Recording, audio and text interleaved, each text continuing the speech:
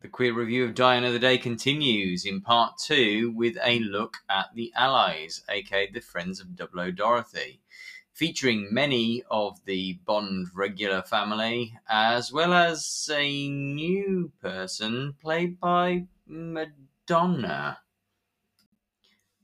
Verity doesn't like cockfights, which is a pretty clear indication of her preferences beyond the sporting arena. Although her speech is full of innuendos that give Bond a run for his money, such as, "I see you handle your weapon well," there's not much reading between the lines required here. She describes her protege, Miranda Frost, as gorgeous, and asks Bond what he thinks of her. It's a pretty positive representation of her lesbian character. Bond and Verity appear to have a cordial relationship going back some time. One can easily imagine them sharing confidences with each other, and perhaps expressing their mutual appreciation for women they both find attractive. The philosopher Jacques Lacan once controversially claimed, "Woman does not exist because she does not have a phallus, the source of all meaning for all of mankind." He meant a symbolic phallus rather than a literal penis, but he perhaps gave away a bit too much when he asserted that, quote, "woman's sexual organ is of no interest," end quote. This understandably poses something of a problem for lesbians, such as philosopher Judith Butler. While there are some feminists who claim ditching the phallus entirely is the way to go, and who can blame them, Butler calls for women to queer the idea, creating a lesbian phallus. Quote, "Is this what Verity is doing, in an almost literal sense, by being so adept with blades, a domain typically dominated by men? Is fencing a gay sport? Lesbian-centric platform Autostraddle thinks so. In a tongue-in-cheek list of, quote, the sports that made you gay, they ranked fencing at 13 out of a total of 28 sports. A possible historical precedent for Verity is the late 17th century, early 18th century swordswoman Julie d'Aubigny, who had no compunctions about clashing swords with men, wearing male and androgynous clothing, and taking both men and women to her bed. D'Aubigny also had a highly successful career as an opera singer. While Madonna is yet to tackle opera, the actor is such a high-profile star that you can't divorce what you know about her from her character of Verity as you watch her in Die Another Day. What drew Madonna to the role of a lesbian swordswoman? On the one hand, she has been accused of queerbaiting or playing up to the lesbian fantasies of straight men. The year after Die Another Day, she caught a controversy by kissing Britney Spears and Christina Aguilera at the MTV Video Music Awards. And in 2021, she was criticised by some after she drew a comparison between her on-stage same-sex kissing and that of openly gay artist Lil Nas X. But many gay men are keen to observe that, right from the start of her career, Madonna has sought to raise awareness of gay issues and has campaigned very publicly for gay rights. Wherever you stand on the debate, you can't argue that she is a gay icon. Madonna's iconic outfit in the film is a croque-gilet, made not of real crocodile, but made to look like it. One of the creators of this piece, Patrick Whitaker himself, told me it was crocodile-embossed vegetable tan leather. Along with his partner in art and life since 1985, Kia Malum, Whitaker created several pieces for Die Another Day. On the From Tailors with Love podcast, Whitaker described himself as a closet Bond fan and was an early member of the James Bond fan club. So it was a dream come true to be on the set when Madonna was shooting her scenes with Pierce Brosnan. When I asked Patrick Whitaker if he considered it to be fetish, he told me, quote, "I don't know if I would consider it fetish gear, mainly because we presented it as a fashion in the first place. It was in Elle magazine years and years before she got to wear it in the film. Some people would consider it fetish gear because they just do think anything which is black and leather is like that. Of course, it does have that about it. I guess it's up to the individual to decide. The newly promoted Q, latterly R, has been cooped up in the underground for quite some time. And all that entails, perhaps. See the discussion of the underground in part 1 of this podcast.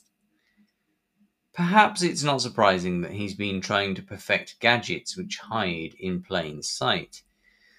This includes the Aston Martin Vanquish/Vanish and a glass breaking device which is worn on the finger traditionally reserved for wedding rings, as acknowledged in Q's dialogue, when he says, "One pane unbreakable glass, one standard issue ring finger, twist so, voila." Is Bond supplanting a wedding ring in favour of a gadget, confirmation of his confirmed bachelor status? Confirmed bachelor was an offensive euphemism for a gay man throughout the 20th century, and it survives in some contexts up to the present day. Men who avowed their single status were viewed with suspicion. Is it any wonder that so many decided to get married to women to shake off accusations of homosexuality?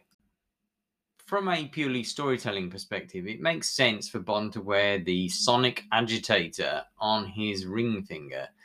Social codes concerning men's dress would make wearing the ring on any other finger conspicuous. It's still not considered normal for most men to wear jewellery beyond a wristwatch and a ring on the third finger of the left hand. Wearing a ring on your thumb is a popular queer signifier, particularly if you're a woman. According to queer writer Daisy Jones, who has noticed a tendency for fictional as well as queer women to wear thumb rings, quote, "Thumb rings haven't always been a fashion item. In fact, for a long time they were intended as protection attire for archers, so their thumb pads didn't get worn down by the bowstring. Their history, then, lies in practicality, so it should come as no surprise that, in more recent years, the thumb ring has been widely adopted by lesbians and queer women. I'm actually wearing a thumb ring right now." End quote. To what extent has marriage equality challenged the social conventions of ring wearing? Is it too soon to tell? Although there is some evidence that same-sex marriages have existed in many civilizations throughout history in some capacity, they have only had legal parity with marriages between men and women very recently. In 2001, the Netherlands became the first country in the world to certify marriage between two people of the same sex. Belgium and two Canadian provinces would follow in 2003, with the UK lagging behind until 2014, and the USA the year afterwards. Therefore, when Die Another Day was released in 2002, there were no conventions, really, beyond those borrowed from heterosexual couplings. In 2012, gay and lesbian wedding pioneer, as she describes herself, Catherine Ham, the founder of GayWeddings.com, summarised the state of things. Quote, "In the early aughts and prior to the legalisation of same-sex marriage, some chose to use the ring finger, next to the pinky, on the right hand for the engagement and or wedding ring because of its resonance with, but difference from, the traditional heterosexual symbolism. Others, however, embraced the traditional practice of using the ring finger on the left hand. Some preferred to use other fingers or symbols, like the same non-ring finger, while others matched rings but selected different fingers altogether. Because LGBT couples have had no roadmap for our ceremonies in the past, we have been able to choose the symbols most meaningful to our relationships. Where you decide to put your ring carries a lot of meaning.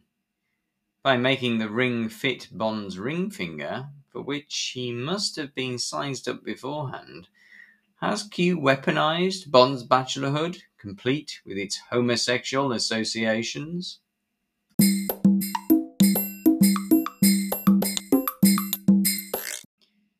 It's not just M&Q who head underground for their queer activities.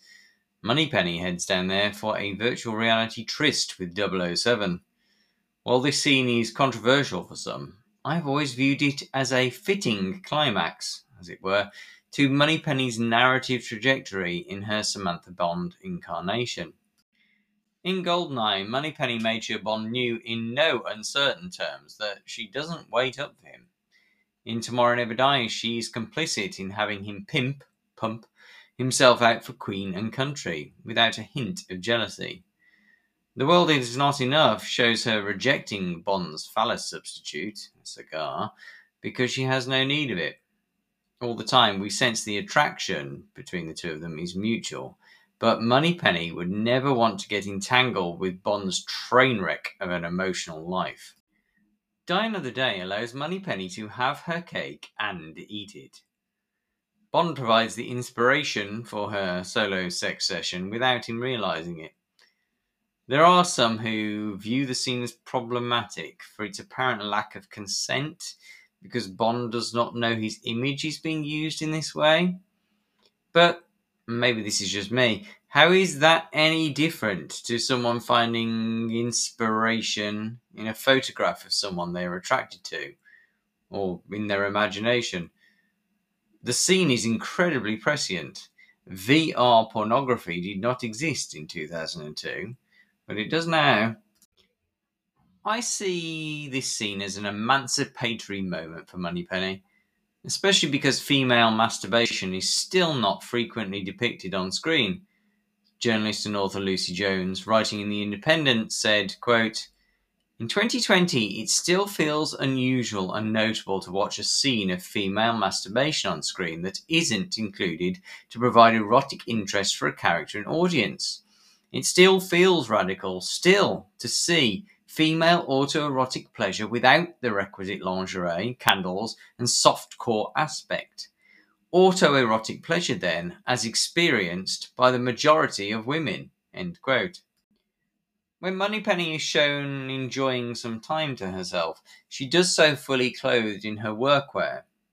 It's a quietly revolutionary moment for any film, and especially a Bond film, which often makes a mockery of solo sex. Yes, the scene is included for its comedic qualities, but it does not demean Moneypenny, at least in my eyes, even if it is juxtaposed with the supposed real sex, the implied intercourse, of Bond and Jinx in the very next scene. Simply put, Bond films, or at least the character of Bond, don't see masturbation as real sex. Masturbation is usually stigmatized by its omission from the films, but Die Another Day does feature a fairly explicit allusion earlier in the film. Reuniting with Bond in the Ice Palace, Jinx says, "So I left you in an explosive situation. You're a big boy. Figured you could handle yourself." To which Bond replies, "No wonder your relationships don't last." It could be argued that Bond is expressing the view, entrenched in his society, and ours, that partnered sex will always supplant masturbation. In their book, How to Understand Your Sexuality, internationally recognized researchers on sex, gender, and relationships, Meg John Barker and Alex Yantafi, observe that, quote, "The culture in which we live and grow up has a massive impact.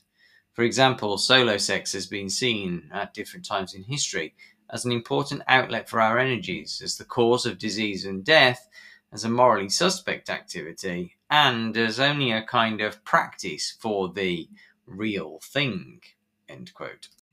Non-binary Bond fan Barker says, quote, "Solo sex is always depicted as lesser than the real thing, and people who enjoy it are seen as questionable, childish, selfish, or abnormal.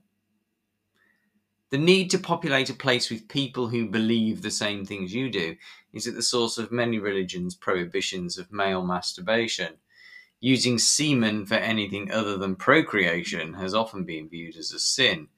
In Christian cultures, for instance, masturbating is sometimes referred to as the sin of Onan, named for the episode in which a chap chooses to spill his seed on the ground rather than get his sister-in-law pregnant. The Catholic Church still condemns masturbation as mortal sin on a par with homosexual sex. Unsurprisingly, female masturbation is even less approved of in religious circles. In a 2014 article for Christianity Today, Jordan Monge noted that while, quote, it's refreshing to finally hear women talking about female masturbation, too often the conversation doesn't overcome the unhelpful stereotypes about the female sex drive, or lack thereof. Time and time again, Christian leaders explain that women masturbate because they want to fill a void or have attachment issues. These emotional generalizations fail to get at the real problem. When men talk about masturbation, or at least what I have heard and read, everyone pretty much settles on the basics. It's hard to practice self-control. It's hard to resist indulging in lust. Really hard. Few men try to psychoanalyze the process. End quote. There's no hint in Die Another Day that Moneypenny is attempting to fill a void or has attachment issues. And although her session is interrupted by Q, she exhibits no shame. She's simply having an uninhibited good time.